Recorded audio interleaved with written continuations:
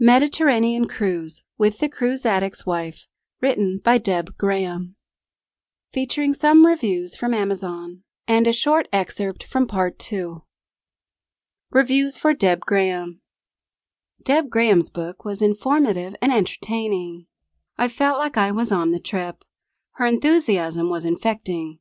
I can't wait to go on my own cruise. Easy to read. Deb's light and humorous style kept me glued to the last page.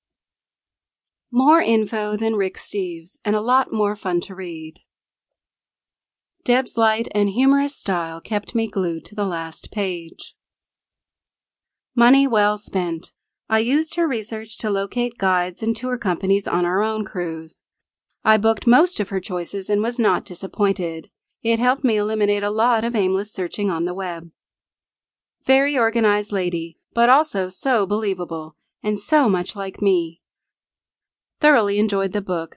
Good info on tours and excursions. Well-crafted, hands-on, great information about cruising in general, and ports of call in the Mediterranean. I've bought multiple Kindle books on cruising, and the ones by Deb Graham always seem to be the best value for the money, and funny to boot. This is a must-read, whether you're planning a cruise or not. Deb's upbeat, curious outlook made this a bright spot. Insights I haven't seen anywhere else. I've recommended it repeatedly. It's wonderful. Written as if you were on the cruise also. I loved it.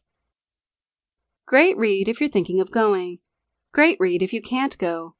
Good descriptions and plenty of tips. Quote from book Part 2. Think about what the stone walls could say if they could speak. The people that they've seen walking by.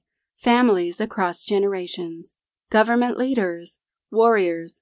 People whose names were destined to go down in history. Slaves in shackles.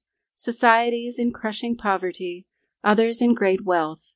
Rulers and leaders bedecked in jewels and gold. Peasants in rags. The battle of religions as Christians, Catholics, Muslims, and smaller groups jostled back and forth for the same territory. Conquerors, warriors, ordinary residents trying to take care of their family as families take care of their children all across the generations, and all across the world. To walk where they walked was astonishing.